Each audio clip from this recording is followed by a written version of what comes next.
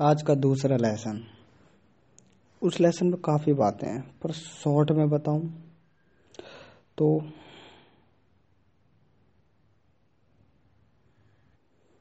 कभी भी दूसरी बार बिलीव मत करना। भले मदद कर दो, बिलीव नहीं करना।